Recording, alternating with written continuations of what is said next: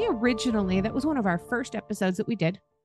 We recorded this back in March of this year, talking about depression, but we talked about it as a trauma stage instead of as a trauma reaction. Mm. That episode aired on April 18th of this year.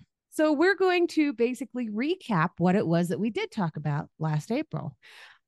But the trauma response of depression is slightly different from the trauma stage of depression. So you can have gone through all of the stages. You could be all the way into acceptance, and you feel like you're still clinging on to this depression. And that's because it is a separate entity from the stage. There's a huge connection between the two. There certainly is. There certainly is. And also a huge connection between PTSD and depression, which are two distinct things. But they are very closely interlinked when it comes to trauma. Right. And it's so funny that sometimes it feels like this is specifically trauma reaction depression. Depression feels like it just comes out of absolutely nowhere. It comes out of the blue. It can be triggered by other stuff. It can be caused by divorce or trauma, but it can be triggered by things that remind you of that trauma. And you feel like you're back into that same place where you're having problems coping with the painful experience that no longer exists except in your memories. Yeah, that's right. That's right. And also, it's important to make a distinction between the medical condition that is sort of a clinical diagnosis through, it might be genetically developed, or it might be, oh, here I go. I've just got a mental blank. Oh, goodness me. That doesn't happen very often these days.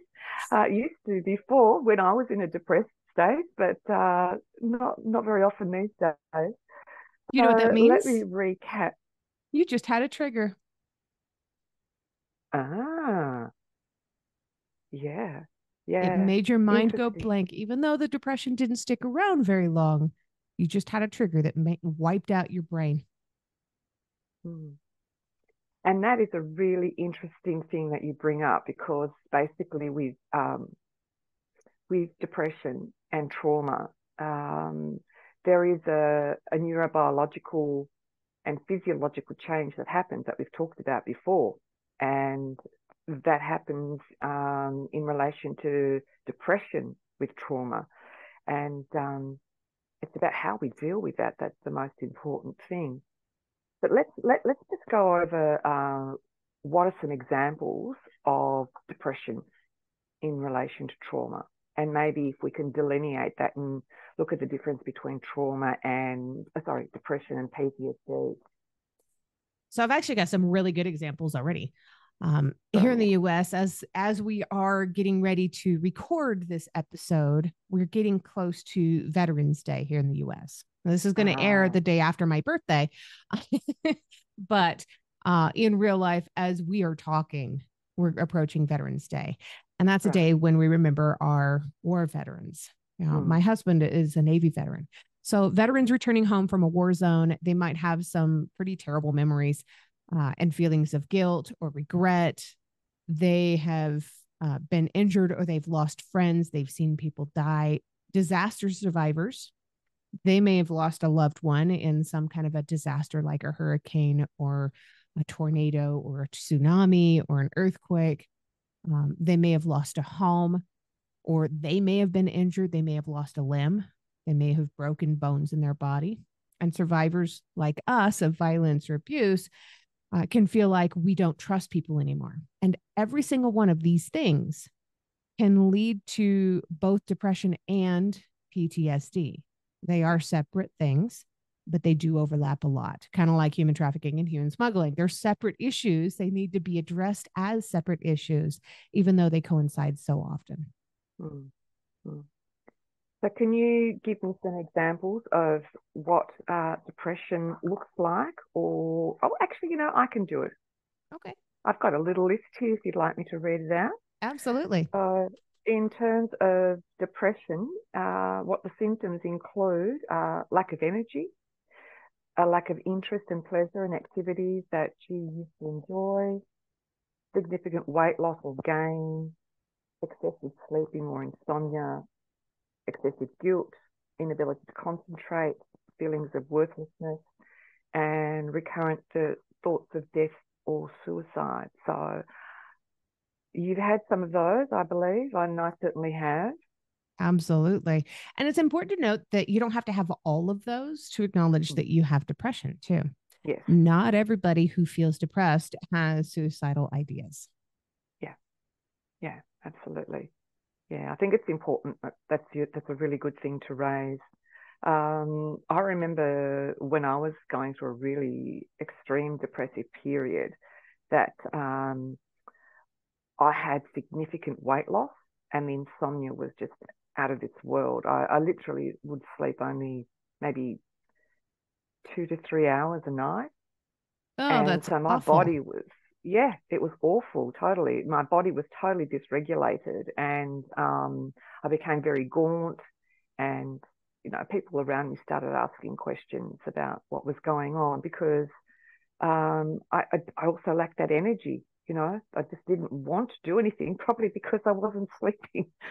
Um, so it's really hard. It's a really hard place to be, and coming out of that is the big challenge. And when it's related to trauma, it, the challenge is even intensified because you've got to deal with the trauma, you've got to deal with the depression, what goes first, the chicken or the egg kind of thing, and it's a hard place to be.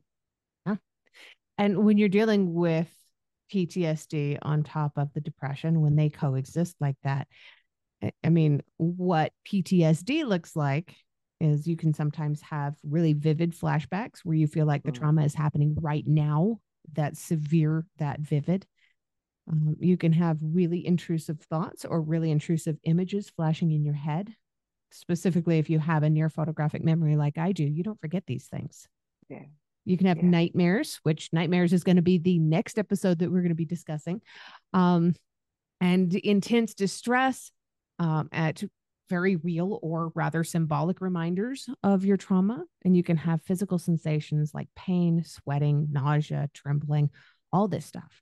When you couple all of that with depression, you feel like the world is caving in on you. It's not just the roof, it's everything. exactly. Yeah. And don't forget the hypervigilance.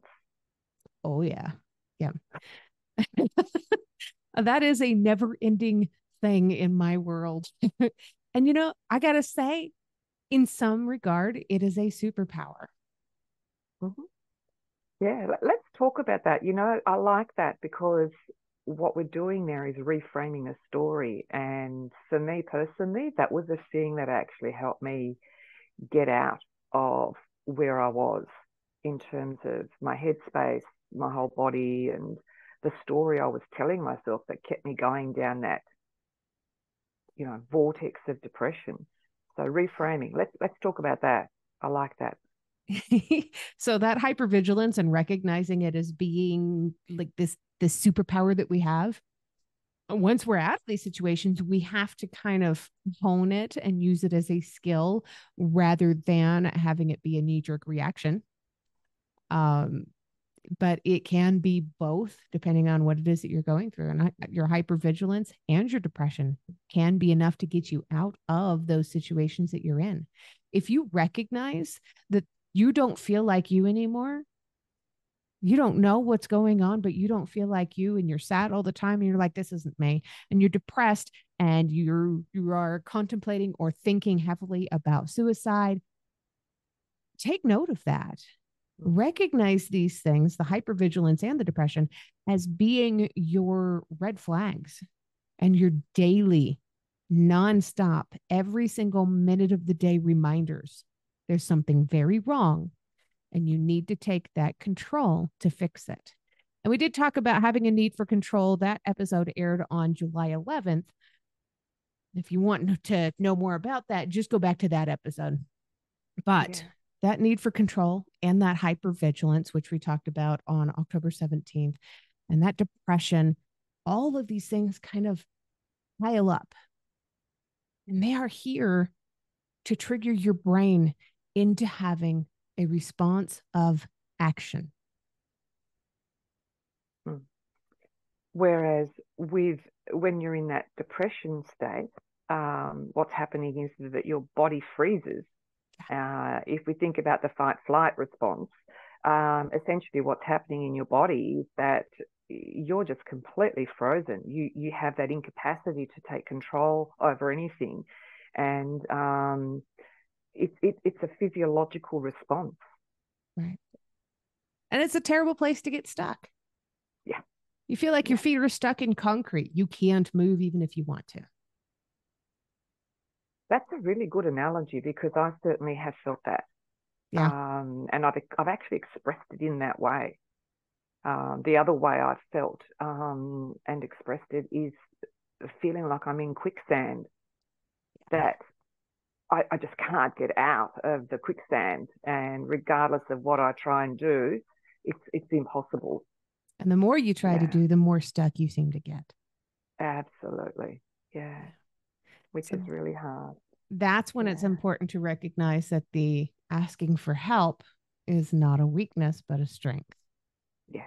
And we talked about that before we got on the show, but we did. I think I mentioned something about it's like lifting a 200-pound barbell. I wouldn't be able to do that right now. I would have to lift other things first to kind of gain that strength to build that muscle to be able to lift that 200-pound barbell. It's the same thing with asking for help. If you don't feel like you can ask somebody for mental or emotional help, start asking for help with little things first. Can you pass me that ink pen? Start with little things. Once you build up your trust of being able to ask somebody for help, then you can go to them with the bigger things. And let's remind ourselves of why we end up in that state. It's because we've felt out of control with the trauma that we've experienced, and we felt like that we couldn't get out of it. So that's why we freeze. And that's why it's so important to, as you say, rebuild that muscle, rebuild that skill of being able to start trusting and taking control of our environment. Right. Yeah. So some of the long-term consequences of having a trauma reaction of depression. Some of those long-term consequences are severe long-term consequences, as in, a long-term solution to a short-term problem. That's probably one of the most severe cases, would be the ending of one's life. But there's a lot of other things that lead up to it also. Yeah, you can try to medicate yourself. When I was in Scotland and in the middle of my abuse, I tried to medicate myself with alcohol. A lot of people turn to alcohol or drugs or cigarettes. I was a heavy smoker back then. And the worse something was, the more I smoked. And it wasn't because I enjoyed it, because I hated smoking. It was because I saw it as my way of expressing that there's something wrong. Maybe if I smoke more, somebody will pay attention and notice that there's something wrong, that I've got to be stressed out if I'm having all of this. It was the same thing with the alcohol. I was looking for a way to numb myself so that people would, number one, see that there was something wrong and that I was running from something, but nobody noticed. And number two, I was chasing that blackout so that I wouldn't remember what was happening. Self-medication is a very serious problem when you're depressed. And also, it's another way of controlling things. It is. Taking back control. That's the only thing that you feel like you have control over. And quite often in our society, people are criticised for that and belittled for that. But it is actually, as you said, it's a cry for help. It's, I don't know what I'm doing here. Please, please, somebody look at this and see that I need some help. Right. Yeah. Somebody intervene. Somebody offer to help. Somebody to ask me if I'm okay. Yeah. And there's a lot of other things that depression kind of leads to also. We talked previously about the isolation, about shutting down, not wanting to go places, not wanting to talk to people, not wanting to do all the things that you normally love to do, even if those are solo activities like writing, painting, drawing. If you if you're not doing these things anymore, this is a long-term side effect of depression. Yeah, It's not fun. absolutely. It isn't. And for me, that's been one of the things that I've found. And when I look back on my life, I can really identify those periods where I was depressed. And I identify it through not actually participating in those activities. And one thing I think I said to you off air is that yesterday I sat down with all my clothes that no longer fit or that I don't like in terms of the styles anymore.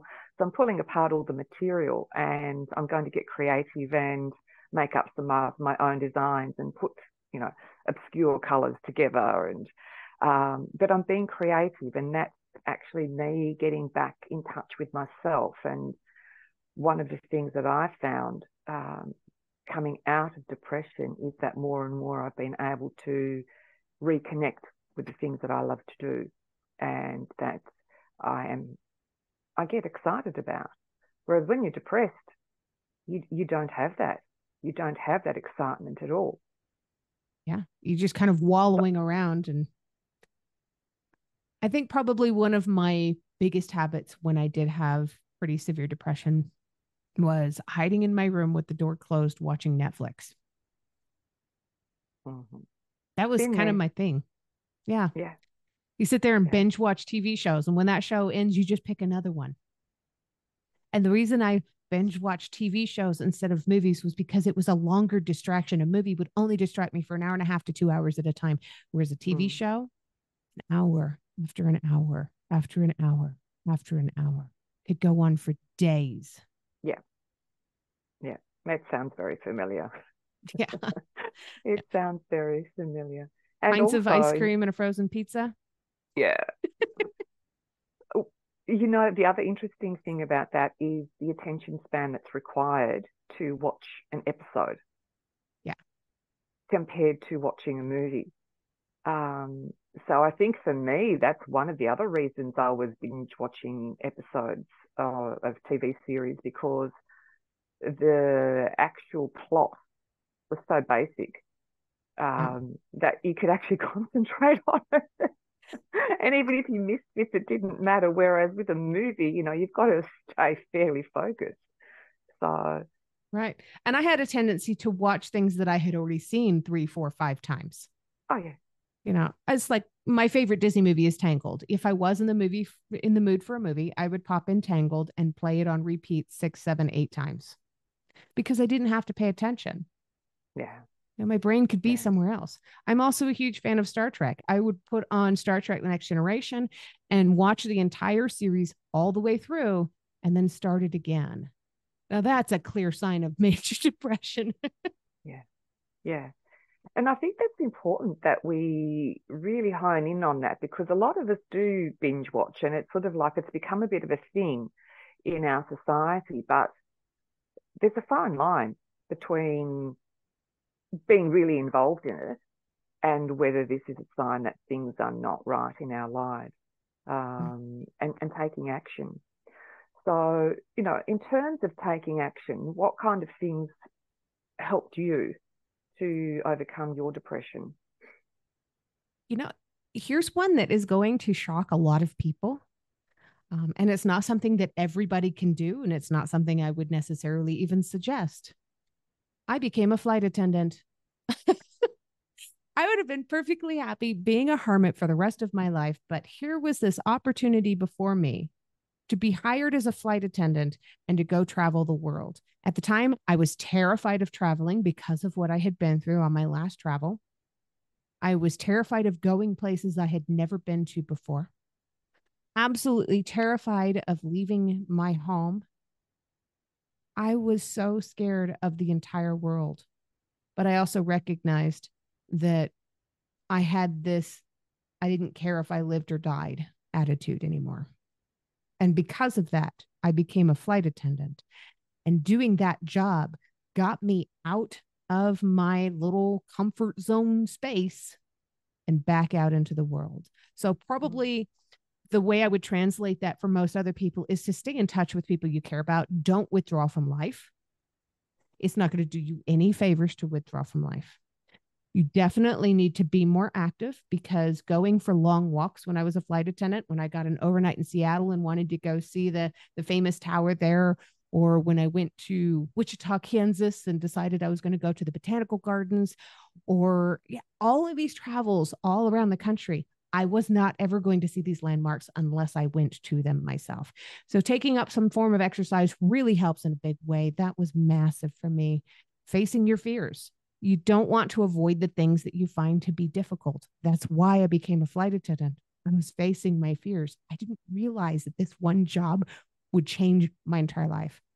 And it also, you don't want to drink too much alcohol. For some people, alcohol can become a problem. You know, I mentioned when I was in Scotland, alcohol was a problem for me.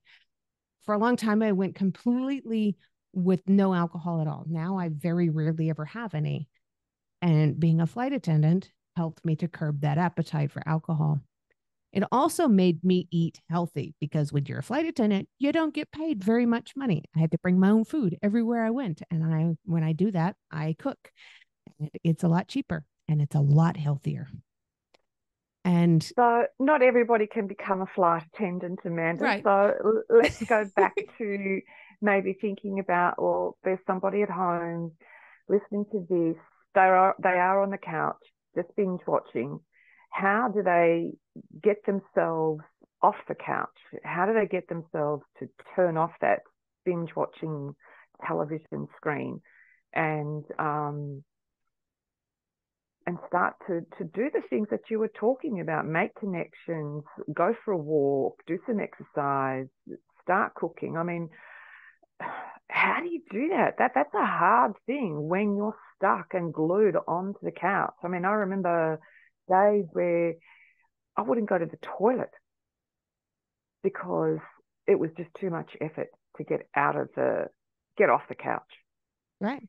And that's why I was saying it's important. I didn't know that being a flight attendant was going to change my life in such a way. All of these things coincided with that one choice that I made. Had I known that all of these things added up were the things that helped to change my life, I could have reframed that in my own head. So staying in touch and not withdrawing from life, reaching out to my friends, exercising that muscle of asking for help without asking directly for, hey, I'm depressed and I need some help right now. If you're not comfortable with doing that, build up to it. But if you are comfortable with it, do it. It saved my life once. I reached out to a friend of mine and told him, why can't anybody love me? And he told me 10:30 at night, drop everything and come to my house right now. And he has no idea. He never knew that he saved my life that night. You definitely want to be more active. Take up some exercise. A couple of years ago, when things got pretty bad for me, one of the things that I did outside of being a flight attendant was I started to look up all the different little landmarks in my town. And I went to go and visit all of them. I went to the Molly Brown Museum. Molly Brown was one of the survivors from the Titanic. And I went to go and wander through her house. She was also a suffragette and an activist. And she was an incredible person. I never would have known if I hadn't gone to her home. Mm-hmm. She was inspiring. But going to her home got me to be more active, got me out of the house. It got me doing a little bit more exercise. And it helped me to face my fears, because I'm terrified of going into a place that I'm not familiar with. And I did that. I found it to be quite difficult, but I still did it, no matter how much my heart was beating. Heart palpitations episode came out on Halloween. Facing my fears, avoiding alcohol, trying to eat healthy, those things came naturally as I started to do the others. It was, again, building up that muscle, lifting the 5-pound barbells before you can lift the 200. Just a little at a time, a little bit every day. If you're telling yourself today, I need to get up and be active, but I really don't feel like it, force yourself, if you're able, force yourself to get up and walk up and down your stairs, if you have stairs, one time, just once, and then go back to what you were doing. Tomorrow, see if you can do it twice. The next day, see if you can do it 3 times throughout the day. You don't have to do it all at once. I'd be huffing and puffing. Just a little bit every day, a little bit more than yesterday. Mm-hmm. So it seems to me one of the key things is to find that motivation to just do something, whether it is you know, putting some bread in the toaster so that you can make yourself some toast rather than pull out of the freezer a frozen pizza. Um, it's it's actually it's about self-care, isn't it? And we've talked about this before in other episodes. It's that self-care and finding something in you that can actually break that chain of negative energy. Probably one of the greatest bits of advice that I ever got was go learn about your world. Mm. It doesn't have to be your world internally. It can be your world externally. It can be your town. It can be your village. It can be your state. It can be your country. There's so much out there that you don't know that you don't know. Yeah, Go and that's explore true. it. Find Mm. something that motivates you and inspires you. We live in the age of the internet. It's not far fetched to think that we can hop on some event website somewhere and find something for free Yeah, that might just get us up off the couch. yeah. So, for in 1 minute, can you just summarize today's episode for us in terms of what are the key points that people need to go away with? You can go all the way through all of the stages of trauma and still end up with depression, especially in the acceptance phase. Depression isn't somewhere you have to stay. Depression as a trauma response can stick around and it can do odd things to you once in a while. It can pop into your brain and wipe out whatever it was that you were thinking of in just an instant. But it's important to recognize it, understand it, and do what you can to fight it back. By fighting it back, you are taking more control over your life and you more of control of your situation instead of allowing the prior situations that you lived through to continue to control you. You've got this, but if you do need to ask for help, it's okay to do that too. Yeah, absolutely. And maybe going and seeing a doctor might be a good place to start if you're too frightened to go and reach out to anybody else. It's a big step. It's a big Yeah. step. I've never met a Well, therapist that didn't have a therapist. yeah, yeah. Well, today's episode has been pretty heavy, and but then this topic is heavy, so I just hope that anyone out there who's listening today who has been triggered by this episode that they go out and seek some support. And I think what we might do, Amanda, is actually put on our Facebook page uh, some links to some phone numbers that people can reach out to. That's a wonderful idea. Yeah. Well, thanks. Lovely to see you again, Amanda. Let's look forward to next time. Absolutely. Next time it's nightmares.